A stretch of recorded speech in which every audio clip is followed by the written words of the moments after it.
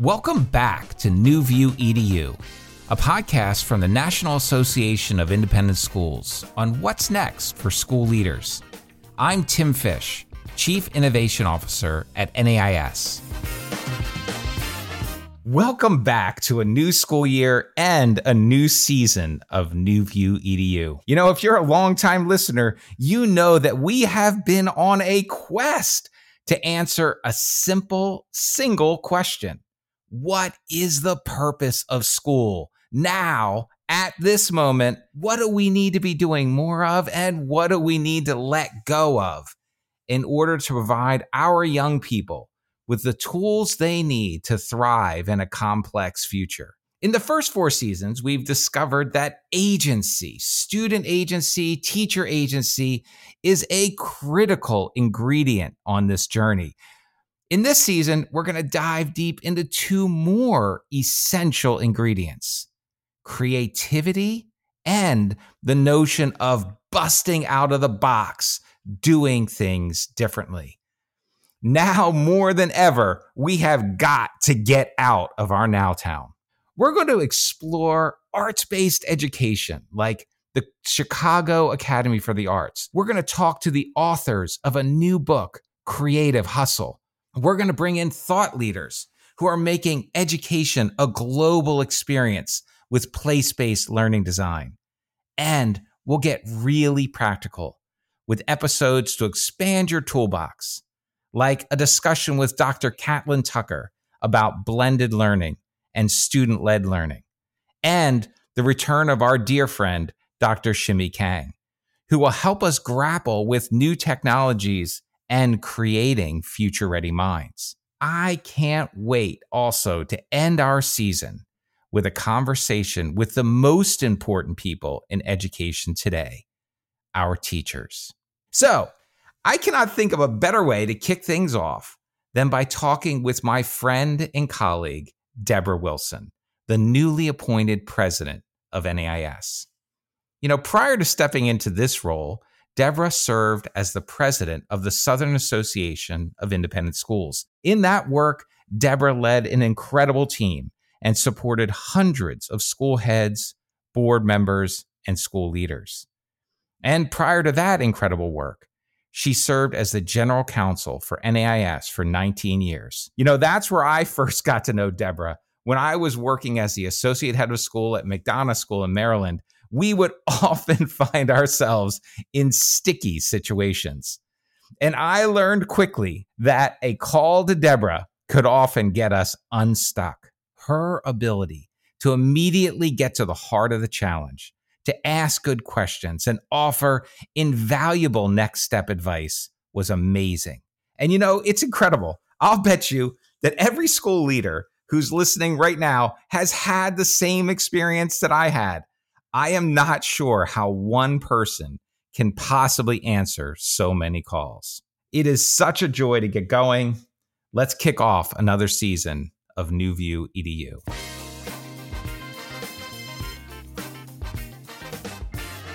Debra, thank you so much for joining us today on New View EDU. Welcome to the podcast and welcome back to NAIS. And thank you so much for giving us some of your time today.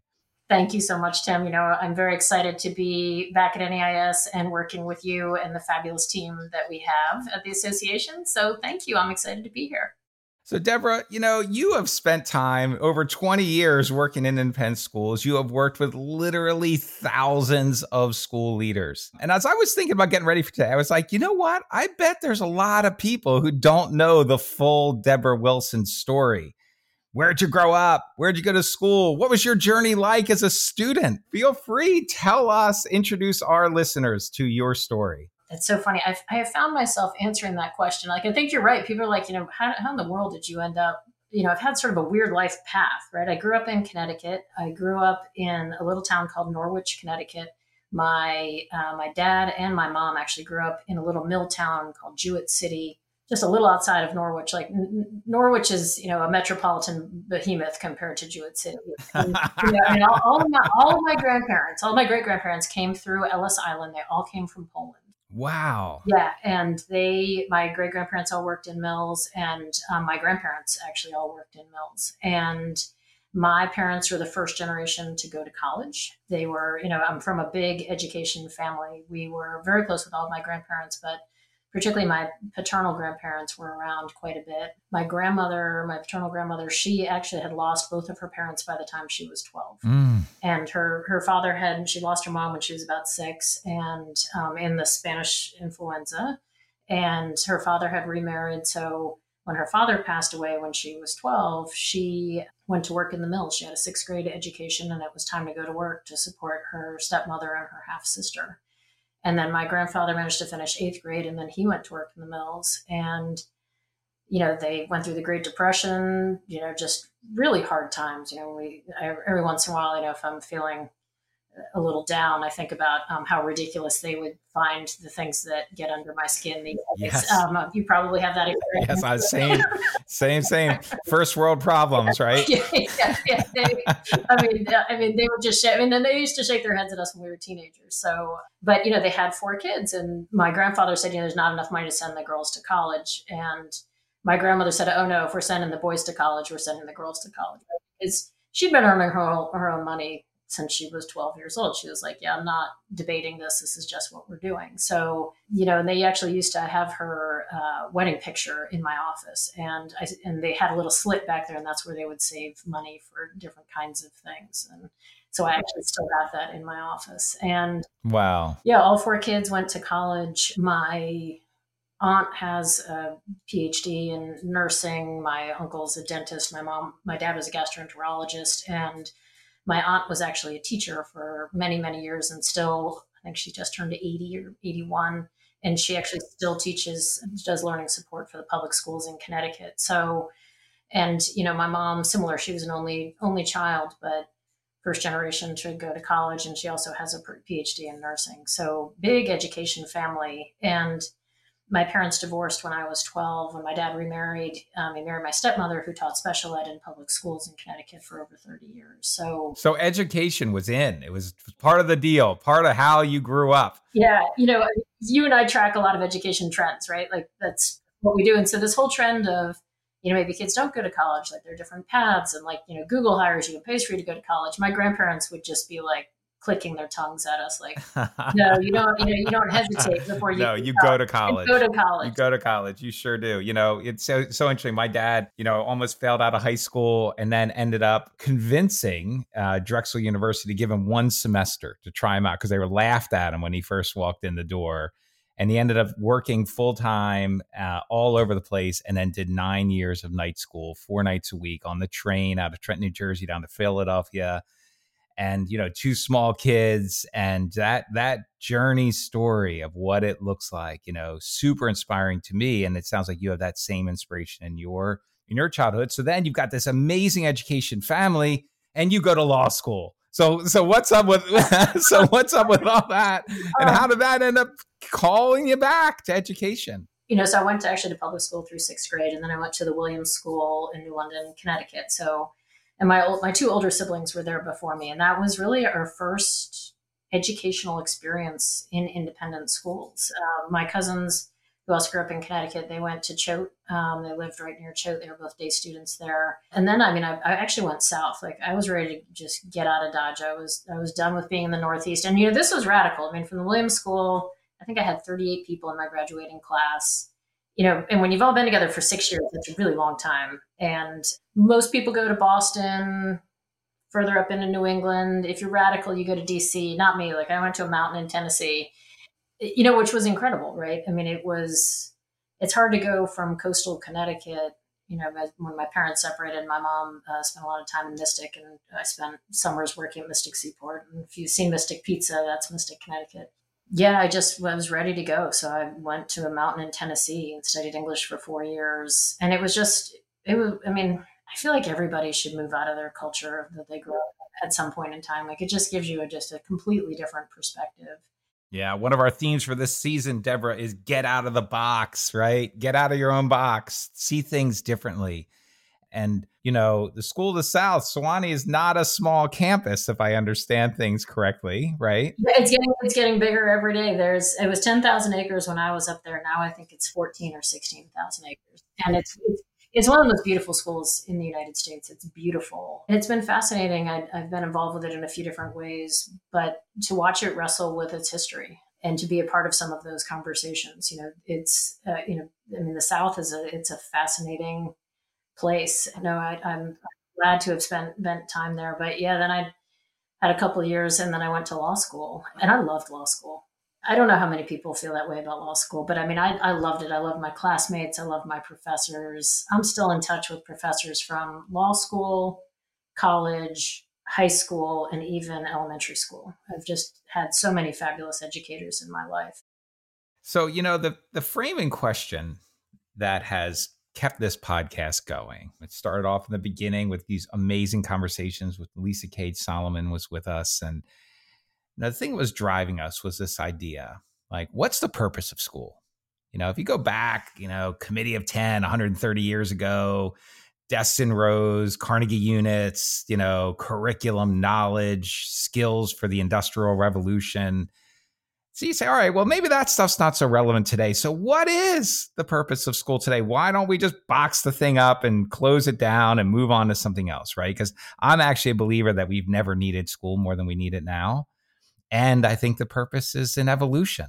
Yeah, I actually think the purpose of school is actually what makes me really excited about education right now, particularly for independent schools. Education now really is about educating and helping grow the whole child, more so than it's ever been, right? And I'm fascinated by like Center for Curriculum Redesign, people who are coming up with different frameworks about how to talk about it, Mastery Transcript Consortium, what are we talking about? The knowledge, skills, traits, characteristics, like that whole thing is on the table now. And I think it's actually become more crucial than ever that we articulate those things because it ties, right? It's hard to find an independent school with a mission that doesn't talk about educating the whole child and laying out at least a couple of these things. But I think how we articulate that, how we bring that to life, how we hire for those experiences in the people that we hire, right? I mean, you're the people that are in the classrooms having these relationships. Everybody's concerned that AI is like the education Armageddon. I actually don't think it is. I think it allows teachers to double down on the relationships piece and to really demonstrate the kind of outcomes that we're looking for in terms of people. And the diversity of our schools gives parents so many options in terms of what aligns with their values. What are they thinking about as they're raising their kids? I think that's getting more crucial, not less. I mean, as knowledge and content become ever available, you and I now carry computers in our pocket 5 times as powerful as anything we saw as kids, right? Easily 5 times. Our Apple II Plus was not any kind of learning machine other than typing. I think these other pieces are just that much more crucial. I was talking to a college president the other day, and they're talking about these majors where students show up and they can just choose any classes, and then the school will just tell them what their major was basically when it's all done. I think that we should be requiring students to really think about morality and ethics. And it's the how to think, not what to think, but knowing that it's crucial to actually be thinking about these things as just the different projects and outcomes they work on can affect humanity at a greater scale than they ever could. So I think a lot about that, but I think it's really exciting because I think it's the holistic picture of how we grow people. Yeah, I think you're so right. I think when you take out what was in long time in the center, this content and skills and curriculum and stuff, right? The stuff of school. And you say, okay, there's other ways to get to that. I'm not saying that we don't do it anyway that we do in school, but what do you put in its place, right? And what I'm hearing from you is the whole child goes in the middle. That's what we really focus on. And I know for you, well-being and the well-being of students has been a key part of something you've been very interested in exploring. And I'm curious about, what are you finding in that work? And what are you seeing out in our schools that excites you, that gets you really fired up for some of this other good stuff that's going on? I think I get excited about that. I get a little worried about it too, right? So the skills that you need to live a healthy life right now, I just think are very different than they were, even 15 or 20 years ago. You just look at the number of people who are in hybrid work things, or they're always, teleworking. We know that human connection is actually really important for people. It's hard to do that if you're working at your computer on a desk in your house 8 to 12 hours a day, right? So, and frankly, it's not great for communities if we lose these connections with each other. It's like butterfly wings, right? A couple things go wrong, the whole thing sort of falls apart. So, how are we thinking about that? And we look at not just what are these kids going to be doing in the future, but what does a Wednesday look like? What is their life experience actually going to be like? And how do we help them get a handle on what for them makes a healthy life? And you and I did some work on the Gallup studies a few years ago that NAIS got, right? And it talks about the 6 or 8 things you do in college, right, with directly correlate with wellness later. And frankly, a lot of them are getting on campus, getting engaged in extracurriculars. There's nothing in there about grades. There's nothing in there about GPA correlating with later happiness. But there's a lot in there about, just did you participate in things? Did you do a sport? Were you involved in clubs? Did you do a capstone type project? Those kinds of things. Did you have a mentor you really connected with and really believed in you?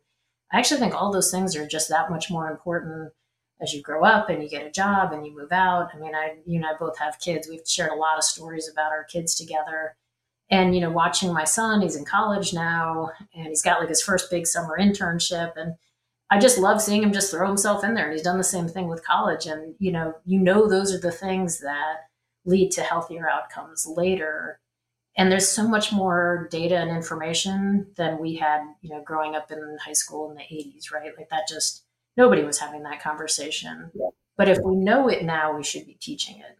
That's so true. It's so true. And, it makes me think about sort of what that structure, as you said, it's going to need to look like. What does a Wednesday look like? Right. And, I was been reading the Good Life. I don't know if you've read The Good Life, that book about the Harvard social science experiment. Right. Yeah.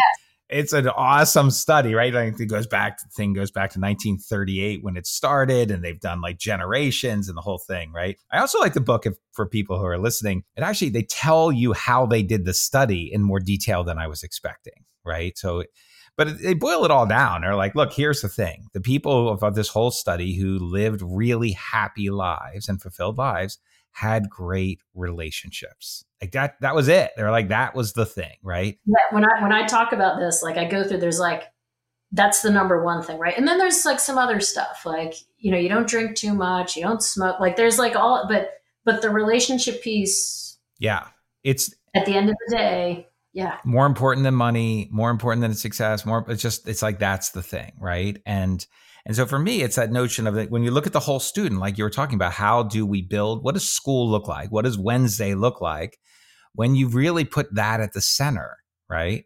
And when I look at school, I think I think there's a lot we're doing that's really good. I think the people, that are working with our young people are committed individuals who are having an incredible impact on I see it every single day, right? Every single day. Yes. And at the same time, getting back to sort of the Matthew Barzin thing that we talked about on this thing recently, this notion of a constellation, and a constellation is interdependent people. You are seen, you are known, and you are needed, right? And that's the thing, right, that we've talked about before. I don't know that we're hitting hard enough in our schools. I don't know that enough kids show up every day feeling like they're really needed in the community. There's this wonderful woman, her name's Jenny Wallace. She's got a new book coming out this summer. It's called Never Enough: When Achievement Culture Turns Toxic and What to Do About It. And she's really amazing in a whole bunch of different ways.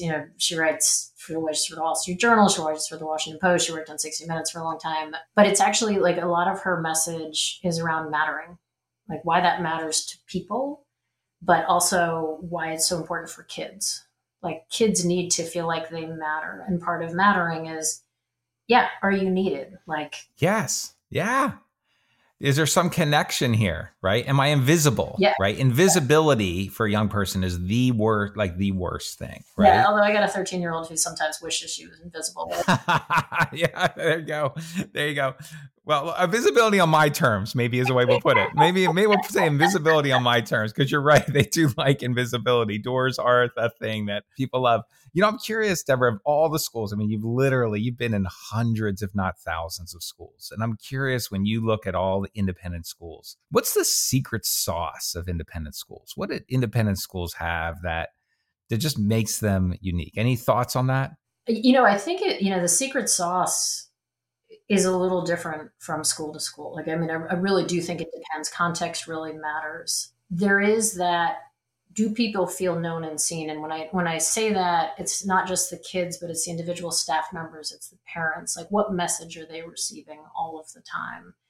And that really leads to greater connectivity, and it tends to lead to happier encounters, right? And it always impresses me. I'm sort of a recovering attorney, and so when I show up on campus, I usually show up a little bit early, and I try not to go in the front door because I'm just curious to see if schools are like sort of secure. I know that sounds terrible, but it's something I've done Great over the idea. years. But Great. It's something I'm going to pick up, actually. and a lot of times, I'll talk to an adult, but a lot of times I'll ask kids. I'll say, hey, I'm a little bit lost. This is what I'm looking for, just to see, like, how do kids interact with strangers? Adults, like, do they like walk me? They're not letting just some random stranger wander around their campus, but just what does that student interaction look like? And it always impresses me, the schools where kids are like, oh, I think I know where you're supposed to go.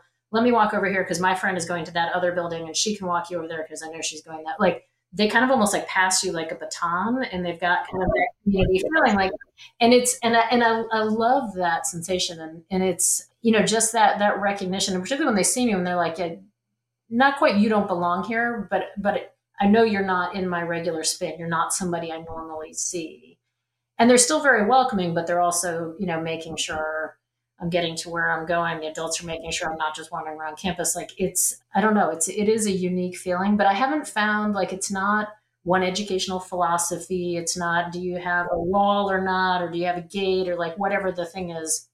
I mean, it really, that's something that seems to transcend our schools, regardless of kind of those like fundamental baselines that you tend to think about.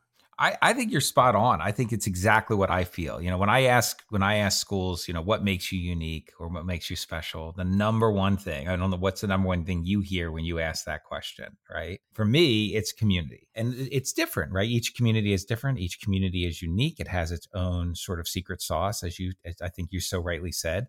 But it's this interwoven human experience that I think is so much a part of what makes our schools so great. And I guess for me, it's like, how do we double down on that? How do we continue to do that really, really well, right? What does it look like if we're going to really, really build that community? I'm wondering, I'm going to ask you to switch gears for a moment and just think, as a mom with your own kids going through school, you're in this great moment. You have kids in college, you have kids still in K-12. Like, when has school worked really well for your kids? And when has it not worked so well for your kids, maybe? Yeah, well, it's so interesting because it actually ties in a little bit to what you just said. So all of my kids have gone to Montessori school through eighth grade. So our youngest one is finishing seventh grade. That, as you know, I'm a little bit of a glutton for punishment. So the first time I ever went into I did Montessori preschool, but the first time I went into a Montessori school as an adult, it made me really uncomfortable. Like, all of my tape A personality things, like, I was like a cat. I was a cat being pet the wrong way. But I was on, we have two girls. And so I'm like, this ambiguity is really good for kids, and it's really good for girls in particular right now in education. And my husband, I think, thought I was a little bit crazy, but he was willing to kind of roll with it. My in-laws really thought I was crazy, but they went with it. And the school does this very sweet bridging ceremony when they go from lower elementary to upper elementary. And my mom and my mother-in-law were sitting next to me at one of these things, and they're both crying because, like, the teachers are reading these like individual things about each student, and they're both like kind of traumatized by their own experience in school because, I won't even go into what that looked like in the 50s, but they've just both got so emotional about it. And I was like, what is going on with you two? And they said, we've just never seen anything like this before. And so it had that mattering piece. It had the skills piece and the building out the community. my all three kids project plan better than most adults I've ever met. They certainly project plan better than I do. Like they just have a different set of skills. And that has really worked for them in a lot of ways. I think one place that school has struggled a little bit is as it's gotten bigger, it's hard to scale some of that. So like what you're saying about community, right? Like context matters and how you hold some of this together. I mean, I think they've done it as well as they could, given that they're getting bigger, but it's really hard. I was talking to somebody the other day and she talked about moving at the speed of trust. Mm. And I love that idea, right? Like, I mean, it just totally, I was like, wow, I like that. I'm going to just keep circling back to that. Like, what is that moving at the speed of trust? And some of it is moving at the speed of trust, but also moving at the speed of your culture, right? Like, how do you get your community to hang together as maybe you're going through growing pains or maybe you're deciding to get smaller, like whatever your thing is, like, how does that move? And that I think is really hard. And as you know, one of the things I talk about with education, we adults can mess around with this all we want. Every kid's only got one shot at education. So, if they have a bad teacher placement 3 years in a row, they're 50% behind their peers. Like this is just research. Like that's just numbers. And so we don't really have time to play around with this. So like, how do we hold those things really sacred? I'm amazed. I mean, educators just impress me no end. Particularly teachers day in day out. One of my neighbors she's the head of a middle school, and I'm like, it's both the bravest job and just, I mean, what an incredible amount of responsibility. That's so true. That is so true. I love what you were saying earlier also around this idea of ambiguity and how important ambiguity is. And in particular, ambiguity with girls. I'm wondering, can we click in on that a little bit? I'd love to hear a little bit more about that because it's picking up on a theme that we've been finding in this season. So tell me a little bit more about that. Well, I mean, it's part of life, right? Like it's part of, we do this at NAIS, right? Like one of the things, and as far as I know, NAIS still does it. Like, we have an evaluation question every year. Like, what's your do-over? Like, what would be your do-over, right? And a lot of those things, at least in my experience, are not, wow, that went like rip-roaringly terrible. But it's more like, that just didn't go the way that I want. Like, you know what I mean? Like, you just get that kind of, like, I mean, like, more than you need to know. Like, I grade myself on stuff. Like, I'll do a talk and be like, yeah, that was like B plus level. Like, and you want to bring your A game every time, but for whatever reason, sometimes it just doesn't. But like, it's just that feeling, right? And like, my kids would come home from Montessori school. There's not many grades in Montessori school until they get up towards the adolescence, right? And they would show me a project or something, and I would say, well, so tell me about that. And they're like, well, and they said, well, what do you think? And I said, well, do you feel like you did the best you could do? And like, and that would get them all riled up. They still get really riled up at me when I actually say things like this. But I'm like, that's ultimately like, you kind of have to live with yourself and the job that you do and that, what you bring to the table. And we can't all bring our A game. And as you and I both know, you can do an A job 6 weeks later than you really needed it. That's not an A anymore. That's like a D plus because you needed it 6 weeks ago. And I think as people are working more virtually or they're working with virtual teams or like you're just doing different kinds of things, your ability to regulate yourself and to understand what you're bringing and what needs to be brought all of the time and to function with that ambiguity or to reach out if something's too ambiguous to get more guidelines or to get a better feeling from the team, like what we want our outcomes to be, that's going to be crucial. Like if you can't do that and you can't communicate that, I think this next 50 years, those are going to be really, really hard. So let's switch gears for a moment. So you, as many of our listeners know, you literally wrote the book on good governance for NAIS, right?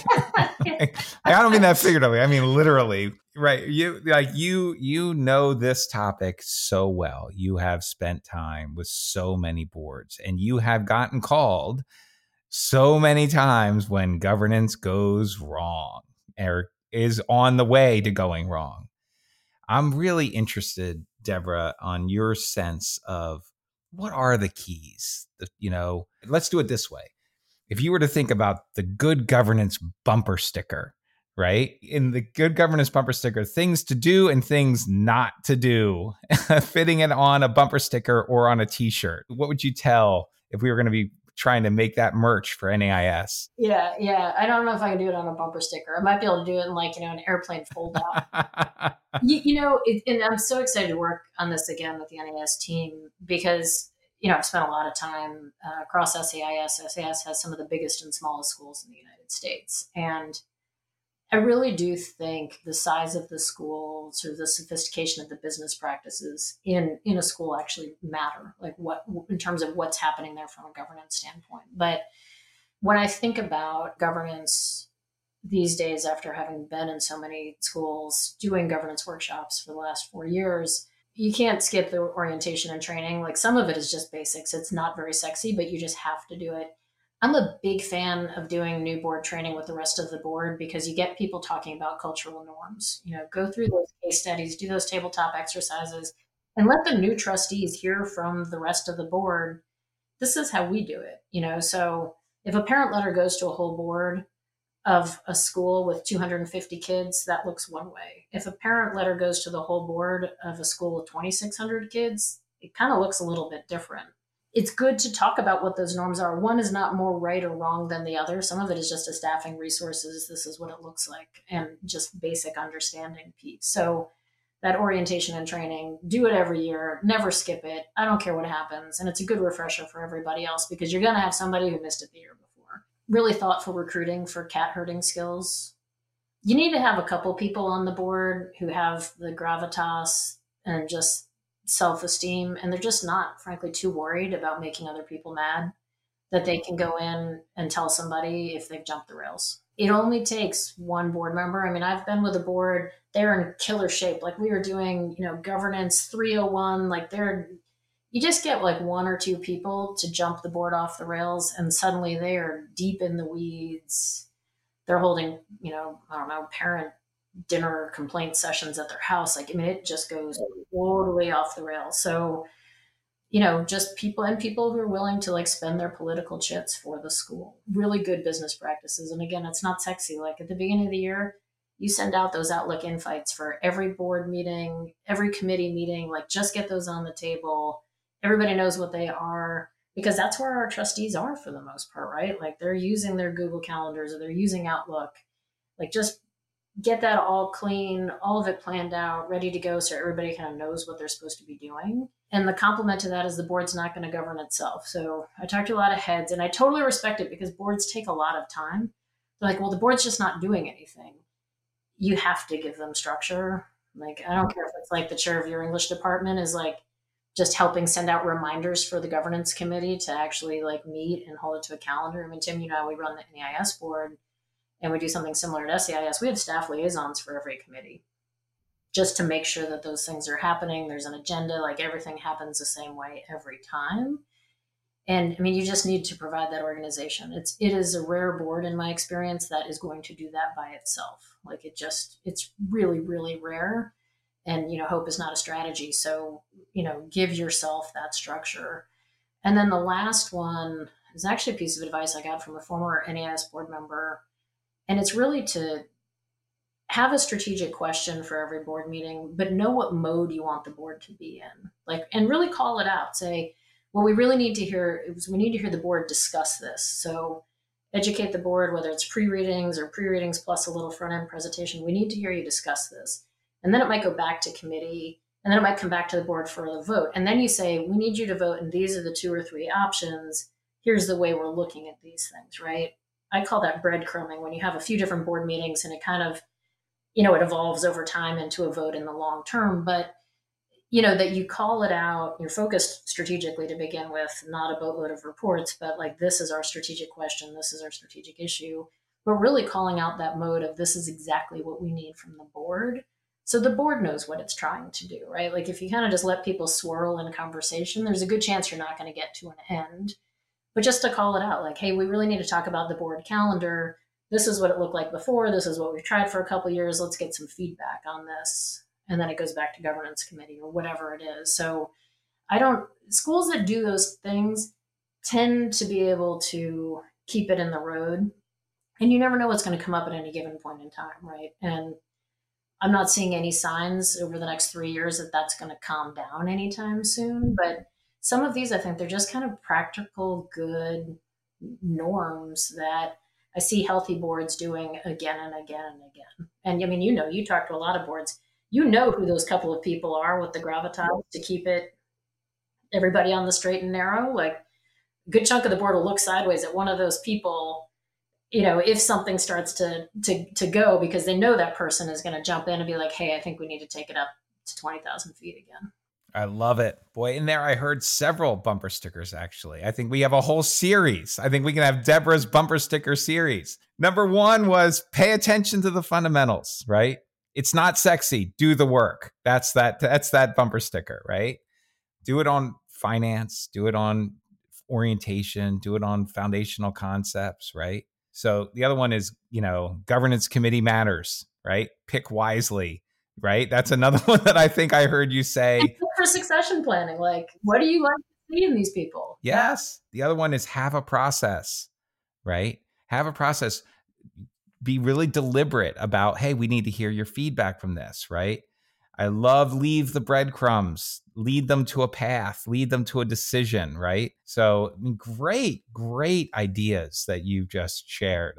I think that that's going to be really valuable for our folks. And the other piece for me that I'm hearing you say is like, look, good governance is not rocket science, right? You can do this. People can do this. You can have a highly effective board. Culture matters is the other one that I think I heard you say, right? And pay attention to your culture, work on your culture. Pay attention to your culture. It's Rob Evans and Michael Thompson laugh at me every time I say this. Like, now is not the time for like the hip, sexy, cool board selections. Like, you want good, smart, thoughtful, solid people doing good, smart, solid, thoughtful work.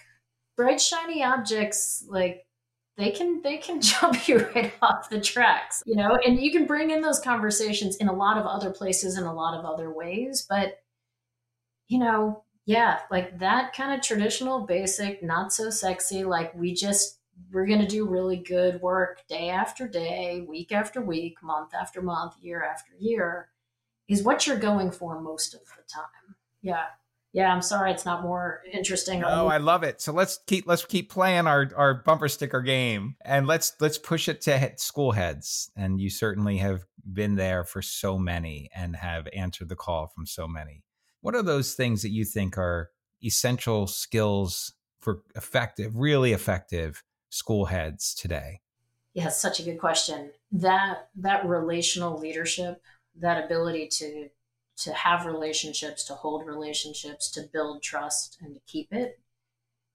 And it is, if anybody's a sailor, it's like planing a sailboat, like, right? Like you're just always kind of riding on that edge, I think is really critical. One thing I think is getting more and more important for heads as they go through searches, they look for new schools, is, I say that, people look like their dogs. You and I have had this conversation too. I look a lot like both of my dogs and they don't look anything like each other, but heads look like their schools. Like they're like, you can tell when like people are really jiving, and just, how your personal values align with the school's values and the school's mission, and how those things click together, or where they're not quite in alignment, that that you're okay with that and you're sticking with the school's mission in that leadership role. So many heads I've talked to, they're like, well, I really thought I could change this. And like, it's kind of like marrying your spouse. You're not going to change that person either. Like, if it's a fundamental thing about a school, like, so that level of self-awareness, that recognition, and I think heads are getting better about it. We launched the head of school database, headsearch.org, a couple of years ago. And so people call me about, schools that are open, and I'll follow up and say, hey, what happened with that search? And so I've talked to some heads and they're like, I went through the first couple rounds and I'm not going to be the person for them. Like, it's either doesn't align with my skills. I just don't, I don't feel like the values clicking the way that they should, because these are lifestyle jobs. These are not, it's not a 9 to 5. It's not a widget factory. Like, you are living this and you're having huge impact on, the students and the families and the people who work there. Like, they're such incredibly human endeavors. So that level of self-awareness and understanding going into this and doing this work, I just think is crucial. And then the third one, I think, is something Donna has written a lot about in terms of adaptability. That ability to kind of pivot, to understand like where you're going to need to flex, where you need to, be consistent, be solid. That's going to become more crucial over time too. And we've seen people have to use that over the last, 3 years in ways they've never had to use it before. So, I think those are three things that I'm seeing, and good communication, by the way, just cuts across all of it. If that's like one of your personal Achilles heels, like you want to make sure that you're working on that, or you've got somebody who's kind of got your back and can help you with that if you know that's one of your weaknesses. Oh, yeah, I love it. Thank you, Debra. That whole notion there of like pick the school, like this notion of the search is two-way, right? Yeah. Is that going to be a fit? And this idea of like, and I think for aspiring heads in particular, there's kind of I just got to get one. I just got to get one, right? And like no, right? Like really pay attention to that. And what I've also heard often from heads is this idea like the perfect school is not always the best school, right? The one that's got the most stable enrollment and the most stable finances and the most, right? It may, like those things on the surface may be great, but underneath it may not be the right fit. And on the flip side, a school that's got some work to do, right? A fixer-upper in some ways, if you will, but has that cultural fit and alignment, bring it on. And what's going to when you get up in the morning, like what's going to excite you? Every morning you're going to wake up and you're going to go do this thing, and every leadership job, heck, every job, but every leadership job in particular has a set of problems, right? And just, are those the problems that you want to go solve? Like, do you feel fired up about solving those problems for that school in that context? Like, is that really exciting to you? Or is that going to like chip away at the back of your soul on a regular basis after the first like 6 months of honeymoon kind of wears off? And those are really important questions, I think, in almost any job, but particularly in these jobs, because, as heads, you go to the grocery store, you're running into parents. Like you can't, you are living it. It's really hard to get away from. So I think, yeah. And I like the fixer upper. I think, if it aligns, if everything else is clicking and, maybe you have to get staff re-engaged. Maybe there's some hiring challenges. If you can see past some of that, but the bones are really good and they're what you're looking for. Love it. Love it. So our last question, we could talk all day. This has been so much fun, is what's on your reading list? What's on your pile right now? Because I know you are always, always reading. What do you got for us? Dude, I have so many books that I'm reading right now. So I've got Killers of the Flower Moon. Do you know about this book? So it's about a Native American tribe, and they're basically like pushed into Oklahoma. Chief of the tribe at the time basically says, yeah, like we'll be happy to take this just sad piece of real estate out in Oklahoma, right? Nobody's going to push us any further. But he's no dummy. So they actually maintain the mineral rights. And needless to say, oil, they've become incredibly wealthy. But it's the story of these crazy murders of these Native Americans on their land. Hoover's involved. There's all these investigations, like several investigators are murdered. Like, and it's a true story. And it's really, really wild. So I've just started. I'm only a few pages into that, but I love a good mystery. I love fiction. I love nonfiction, whatever. I mentioned Jenny Wallace's book, Never Enough, When Achievement Culture Turns Toxic and What to Do About It. And then Jean Twenge's book, Generations. I'm so fascinated by the generations thing. And I worry about it a little bit too, particularly with, you and I didn't even get to talk about AI, but how that's going to play out across generations and how the generations are going to play together going forward. I love those book choices. And I think you're right. This notion of the generations is going to be so interesting. The next time we're going to have to dig in on workplace and think about the sustainability of the workplace. Not a question we were able to get to today. And there was one of the many questions I have left on the sidelines that I would love to talk with you about. Debra, thank you for giving us some time out of your incredibly busy schedule. What a great conversation. Well, I look forward to many more in the years to come, Tim. So thank you for having me on, and we'll definitely do it again.